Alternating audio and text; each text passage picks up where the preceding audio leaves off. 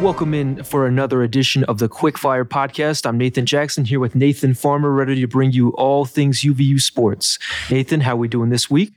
Doing great. We're doing this a little different. We're recording at about 7:30 p.m. as opposed to 8:30 a.m. I'm feeling a lot more lively. Oh, yeah, for sure. Definitely.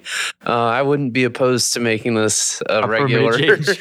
Yeah. And I'm also, we're in a new revamped studio thanks to Michael Bratzman. Shout out to him for figuring out that we've been recording off of in a, let's say, hindered setup this entire time. Yeah, and I don't know what's been going on with the podcasting setup. I don't know how the other podcasts have been recording with this setup. Because I know we're definitely not the only podcast that uses this setup. So I'm just confused, honestly. Me as well. And we'll jump right into it. Women's basketball had two very exciting games in Texas this past week, defeating UTRGV on Thursday 59-56, and then losing to Lamar 59-55 in double overtime. In Thursday's game, Madison Grange went off for 24 points and a career high, and also had the go-ahead three with under a minute left in the game. The Wolverines also had 18 turnovers in that game. Am I correct? Yeah, I just added that little note in there just because it's been a talking point, especially, it was more so a problem with the game against Lamar on Saturday than that game on Thursday. But I'll confess, I was at the BYU basketball game that night, but then I was just checking scores at like all the timeouts and stuff, and I was like, oh boy, that's a close game with under a minute to go. Turned it on just in time to see Madison Grange drain that three. 6 of 7 for 3 on the night. Yeah, she was ballistic.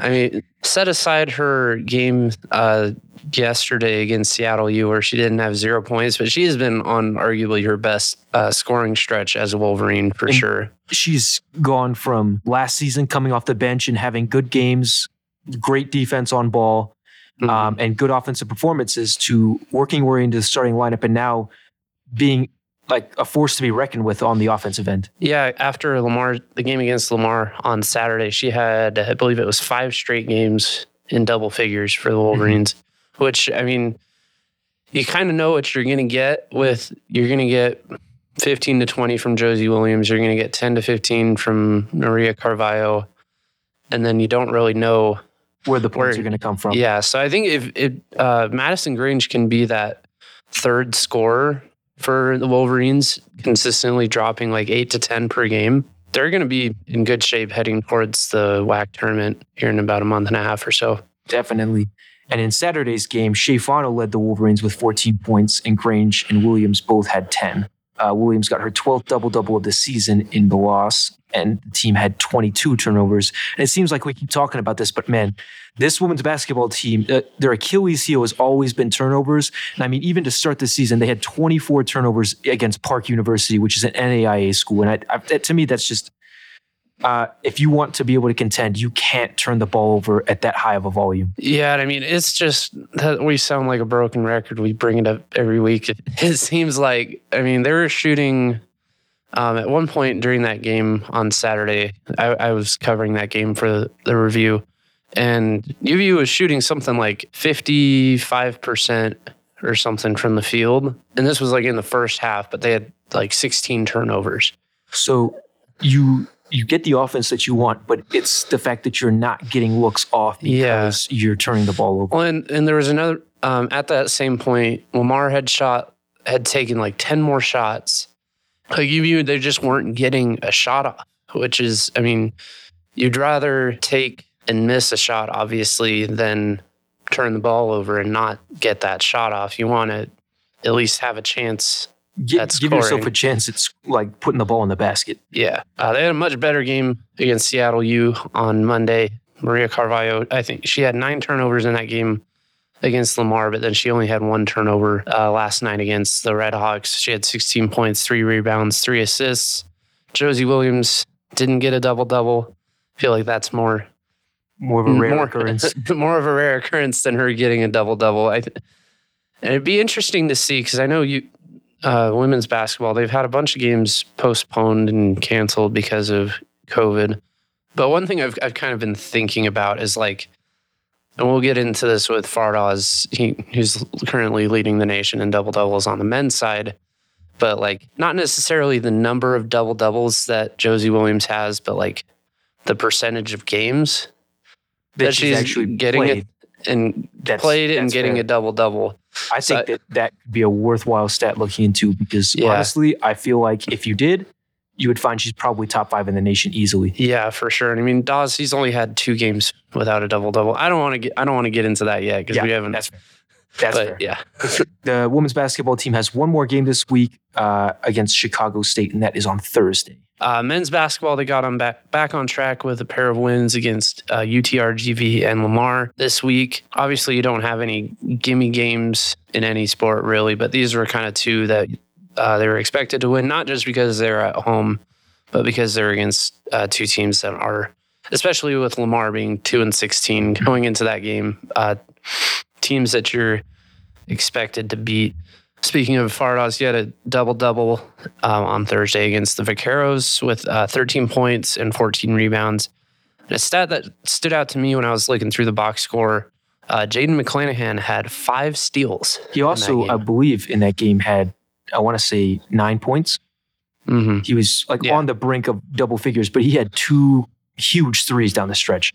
Yeah, for sure. And that one was a game that was a whole lot closer than I think many expected. And that game against Lamar, was just kind of an ugly game, poor shooting from both teams. Wolverines shot 36% and the Cardinals shot 28%.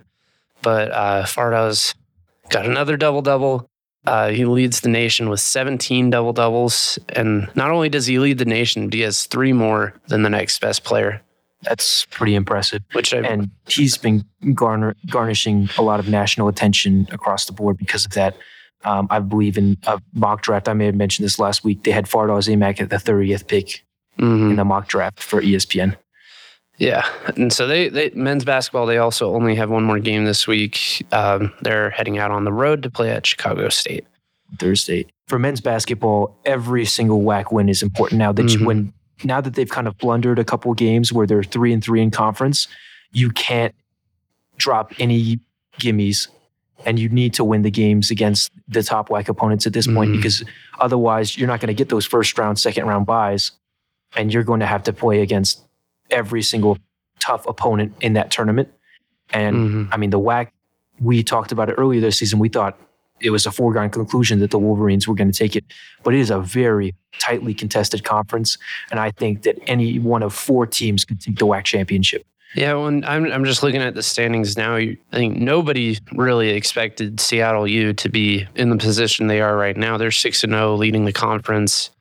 Even Sam Houston State, I don't think anybody really expected them to be towards the top right there. I mean, you're looking at teams like Abilene Christian and Stephen F. Austin, who are kind of middle of the pack, right around, hovering around the same area UVU is right now. UVU is 4-3 in conference. Stephen F. Austin is also 4-3, and Abilene is 3-5. Those are all teams that they're perennial NCAA tournament teams in their previous conference. Just looking ahead to the WAC tournament, I mean, it's going to be a crapshoot. I think any of these teams, I believe it's top 8 teams make the conference tournament, and I think any of those teams could make it and then put pressure on a team that they would face in the NCAA tournament as well. You even see a team like UTRGV that can just get hot and make a close game where it shouldn't be one. I could even say that I would even go as far to say is a team like that could get hot going into the WAC tournament and find their way into the NCAA tournament easily. And for UVU to try to clinch the program's first NCAA tournament appearance, what they need is consistency. And I think you'll find that through Aimaq in the post, but you need the shooters to show up, and you need to avoid turning over the ball, especially down the stretch, because those key plays where you have turnovers really kill you. I think that getting Justin Harmon back, he's been out for a couple of games. I think that will really help. He's a great on-ball defender off the bench. And I think that him and Blaze Neal kind of anchor that perimeter defense where they're able to make big stops down the stretch. Yeah, I mean, him and Trey Woodbury, I know we haven't really gotten like an update on what his injury looks like, what his prognosis looks like. But if you're able to add those 2 late in the season, I mean, that's like getting an NBA or baseball or something, a trade deadline acquisition right at the very end, adding some like arguably one of the top 3 players on your team. Yeah, seriously, yeah. Trey Woodbury's instant offense. So if they are able to get him back this season, I think that will be the difference maker heading into the WAC tournament. Yeah, and the fact that they've been able to, when UVU was sitting pretty at right after beating BYU on their home court, we were thinking, man, sky's the limit for this team. But even then, the fact that they've been able just to get to 13-6 without those 2 key contributors for the most part this season has been, it can't be understated. Yeah, and I think that there will be an adjustment period for the offense, especially kind of who is going to be in the consistent rotation, who's going to be getting a lot of the looks. And I think that there may be a struggle between Connor Harding and Trey Woodbury a little bit if he does return this season, because let's be honest, Trey Woodbury was the guy on offense last season. And Aimaq was also very much a big part of that, but he wasn't near the offensive player he is this season. Yeah, Trey Woodbury, he was the leading scorer last season. Yeah. And that, when you're taking that out of a team, you're going to have a rough time. It's like if you took, and this may be a stretch, but it's like if you took Kobe out of the Kobe and Shaq duo, where you have Aimaq and Woodbury, and they are able to stretch the defense thin, because if you close out on the perimeter on Woodbury, you're going to find Aimaq in the paint, and if the defense collapses in the paint, you're going to find Woodbury on the perimeter. So I feel like that dual threat is going to be very important, and I hope that the Wolverines are able to get Woodbury back this season. Yeah, for sure. I don't want to go too far down this rabbit hole, but I would say it's kind of more like the Warriors team a few years ago when you had Klay Thompson and Kevin Durant, but you didn't have Steph. I think that's kind of a similar comparison. You still get really good production from the guys that you have, but when you're missing that leading scorer, you're going to have some hard times. That's fair. Moving on to track and field, they're prepping for their next meet this Saturday, January 29th at Idaho State. And in some news and notes, women's soccer announced the signing of transfer goalkeeper Adalia Serrano, who spent the last 4 seasons as the backup goalie for UCLA. She will have 2 years remaining eligibility heading into this season. Moving on to wrestling, the NCAA has announced the first coaches panel ranking for the 2022 Division I Wrestling Championships. This is like the main ranking system that they use for deciding the seedings and whatnot at the NCAA Championships at the end of the season. UVU has 2 wrestlers currently ranked. Hayden Drury is number 13 in the 133-pound class, and Evan Bachman is ranked number 24 in the 197-pound class. Taylor Lamont, a notable omission from this, but from what I was reading up on, he is can't qualify for those rankings yet because I believe he's only had, between all of the meets that he's done, he's only had 3 actual bouts with another wrestler. Yeah, he's sat out a lot of this season. Yeah, so he's ranked as high as number 12 in a bunch of other rankings. But like I said, he just hasn't wrestled enough to qualify for these rankings yet. And wrestling, after having the last 2 weeks worth of meets postponed due to COVID protocols, they'll be back in action this weekend, hosting number 9 Missouri and Wyoming in the Lockhart Arena for a duel this Saturday. Moving on to men's soccer, former UVU men's soccer player Matt Gay kicked a game-winning field goal to send the Rams to the NFC Championship game this Sunday in LA. Gay played 2 seasons for the Wolverines men's soccer club before transferring to Utah, where he walked on as the kicker for the Utes. I honestly had no idea that he had played at UVU. I feel like I had heard that when he had transferred to Utah and he was kicking for the Utes, having watched a couple of Utah games when he was kicking for them. They always mentioned that, he used to play soccer at UVU, and it just never clicked in my head. And I kind of just forgot about that. But obviously Kyle Beckerman had nothing to do with that, but that's honestly another feather in the cap that you can say we turn out professional athletes here. And yeah, I actually wrote a story on this past week, and that'll be coming out in the print edition, I believe today. But he has a rather unique path in terms of his path to the NFL. He went to try out for BYU as well as Snow College. They both kind of told him, nah, we're kind of set right now.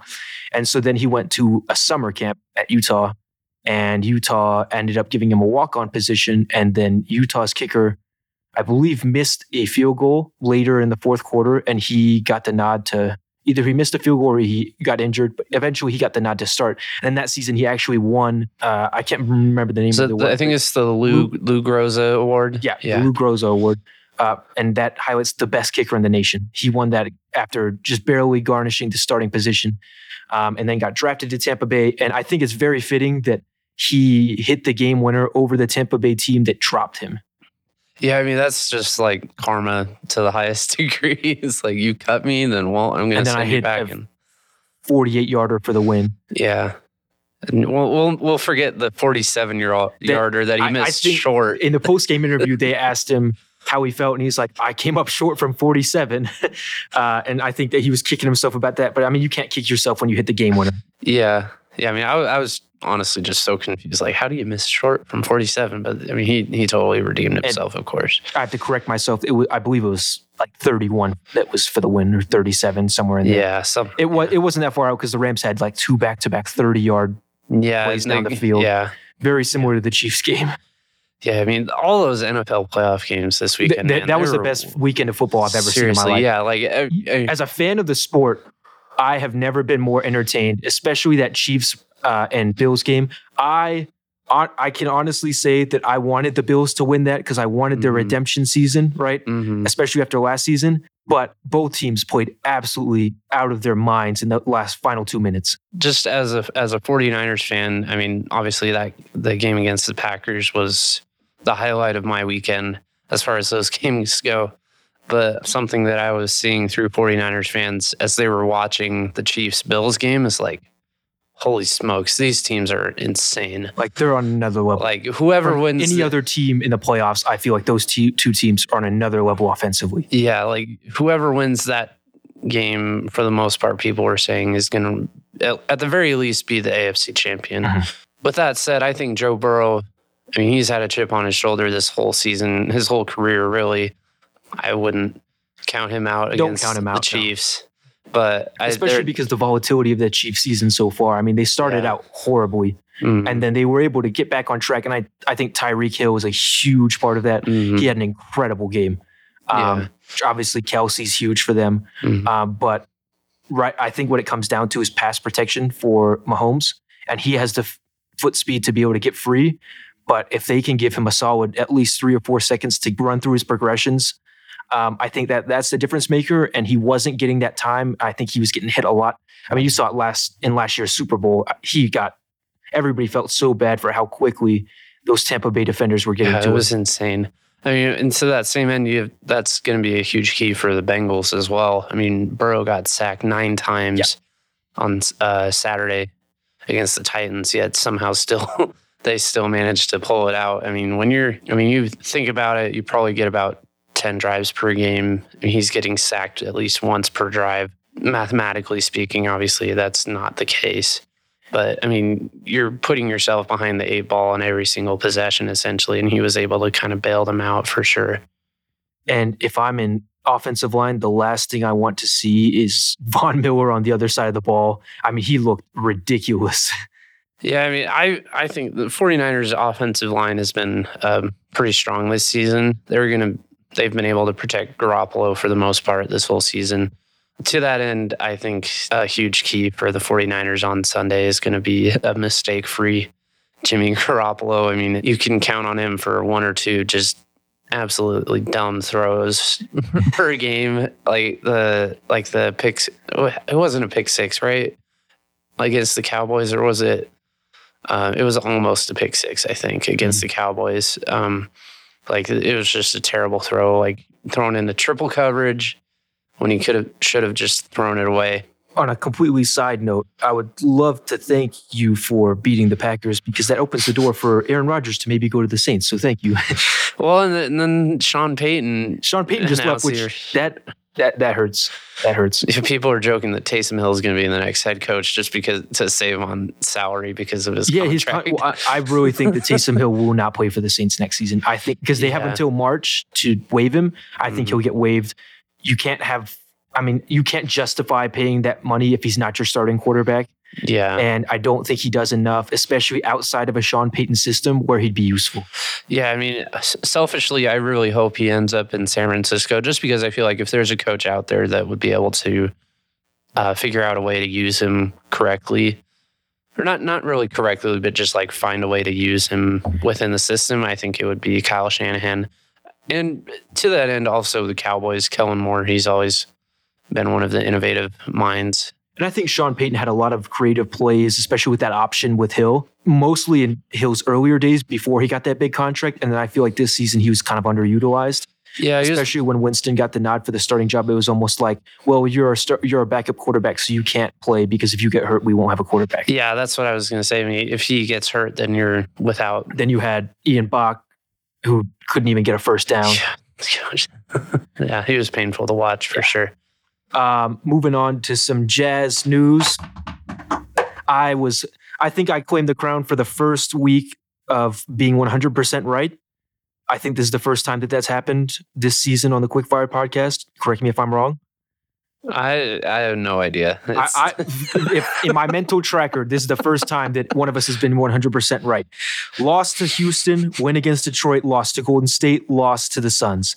And what I said was Kevin Porter Jr., I don't know if he actually played in that game or not, but that Houston team, and Christian Wood especially, that Houston team has a lot of great young talent, and they can shoot the ball. So, I mean, the Jazz's perimeter defenders, I've said this 1,000 times, but they can't stay in front of people. And I think that is hurting them right now. They started riding the ship a little bit when they came off of that 5-game losing streak, but now they just lost 3 out of their last 4. And they have games against the Suns, Memphis, and Minnesota this week. And the Suns and Memphis are both scorching hot. I mean, you just literally lost to the Suns yesterday. Yeah, I mean, I've talked about this a few times before about how the Jazz really, really should want to try and stay off of that 4 or 5 seed line, because then you have to play either the Suns or the Warriors in the second round. Well, that's garnering that you get past the first round. And if you were on that 4 or 5 line, you could very well end up playing a team like Dallas or like the Clippers or even the Nuggets, where historically the Jazz have always struggled against the Nuggets. It's always been a neck-and-neck matchup, even without Jamal Murray. And I think that the best case scenario for the Jazz would be where they get that 3 spot. And I don't think it's likely, especially because Memphis is so red hot right now. Yeah. But where you play a team like Minnesota or Los Angeles or even Denver, I think that Denver's a tough matchup, but I'd rather play the Lakers or Minnesota than I would rather play Denver or Dallas or even Memphis. Yeah, and I don't want to be all doom and gloom, because I've been more of like the optimist with the Jazz, especially so now far that I'm in the studio, because I will never be an optimist for the Jazz. But I honestly feel like, and granted, they're still going to make the playoffs. There's no way they're not going to make the playoffs. But they are 8 games back from the 1 spot. Yeah, but this stretch of games this week, I think, will make or break their season, at least as far as like the expectations go for the season. Because, I mean, you're playing Suns at home, who is actually only the second time they've played this season. So you still have 2 more against the Suns.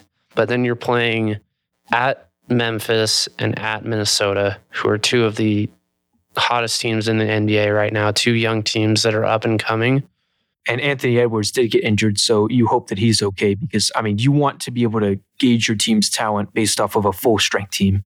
Yeah, so, I mean, you look at the Grizzlies, they're currently in the 3 seed spot, and then the Timberwolves, they're right there at the 7 spot. So these are teams that you're more than likely going to have to go through to make it to a Western Conference final.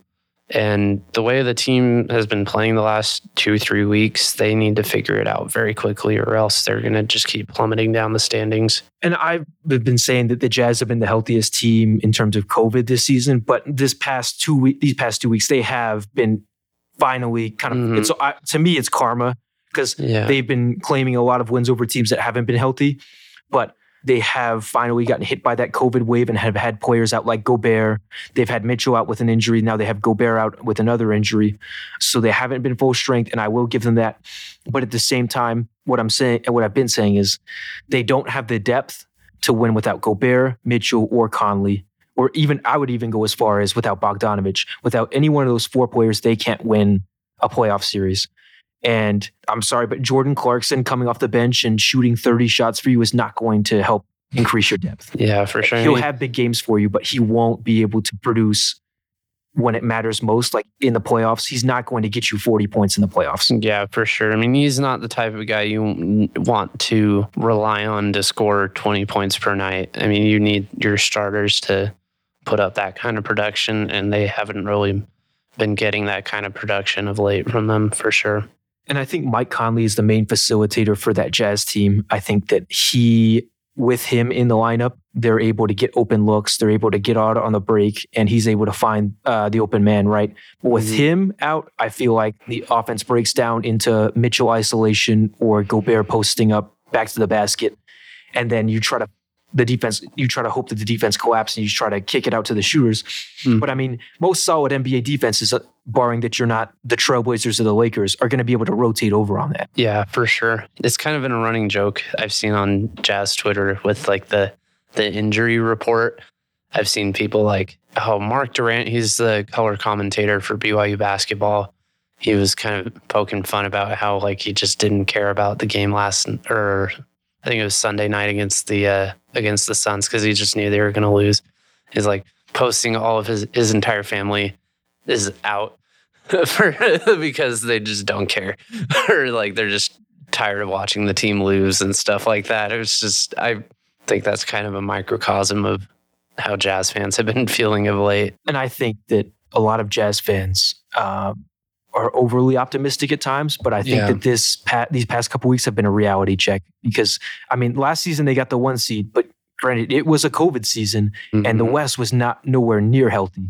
And now I think that the Jazz are almost getting a reality check where they are not the top team in the West by any means when the West is actually healthy. On the flip side, you're glad that you're hitting this rough stretch right now rather than pre-All-Star break or even in the playoffs. I mean, losing 4 straight to the Clippers, I mean, that was easily their worst stretch of the season, obviously, losing 4 straight to the Clippers. You'd rather have that type of stretch now when the games, I mean, they obviously matter, but they're not like going to make or break your season. Yeah. And I think that right now the Jazz are still kind of searching for an identity, especially when you don't have a consistent lineup. And I think don't be surprised when the Jazz make a move before the trade deadline and kind of shake things up a bit. Because I just think right now, as currently constructed, they're not going to make a title run. Yeah, for sure. And this week they play versus the Suns on Wednesday, at Memphis on Friday, and at Minnesota on Sunday. I'm tempted to say 0-3. I am tempted to say 0-3. I'm very tempted. You know what? I'll give them this. I will say at the Sun or versus the Suns, they will get the win. They'll get the home win, and then they will lose to Memphis and Minnesota. I'll say they go 1-2. I'll say, gosh, this is a tough one. It's hard to be the optimist when you've seen how they've been playing. Yeah, I mean, I'll say 2-1. I think they'll beat Phoenix and then lose to Memphis and then beat the Timberwolves. I think that's the game. The game I'm most confident about is that game on Sunday against the Timberwolves. Is what I would say. I don't know though. It really depends on, is Gobert in the lineup? If not, Towns is going to walk all over them. Yeah, and I think that Minnesota has the shooting to absolutely stretch thin those Jazz defenders, and Anthony Edwards is an incredible slasher, and the Jazz can't defend the drive. Royce O'Neal, who's Jazz fans tell me is one of their best defenders, gets beat every play down the floor. Gosh, was he the one that was on so when Westbrook dunked on Gobert last week, was he the one that was supposed to be guarding Westbrook when he just totally cut? Royce O'Neal has been pulling one over on the NBA, making them think that he's a solid defender. And I will make this a public statement. He gets blown by and he will literally step back and put his arms behind his back when an offensive player drives past him. And then randomly, every 3 or 4 plays, he'll just smack at the ball and most of the time clobber the offensive player. Like, he is not a good defender by any means because he can't keep anybody in front of him. So I think that that poses difficulties, especially when he's a player that has such high usage in your rotation. Well, that's all we've got for this episode of the Quickfire Podcast. Be sure to tune in next week for my Jazz pessimism, as well as to see when I'm right again, and as well as to be updated on all UVU athletics and happenings around the Wolverines. See you guys next week.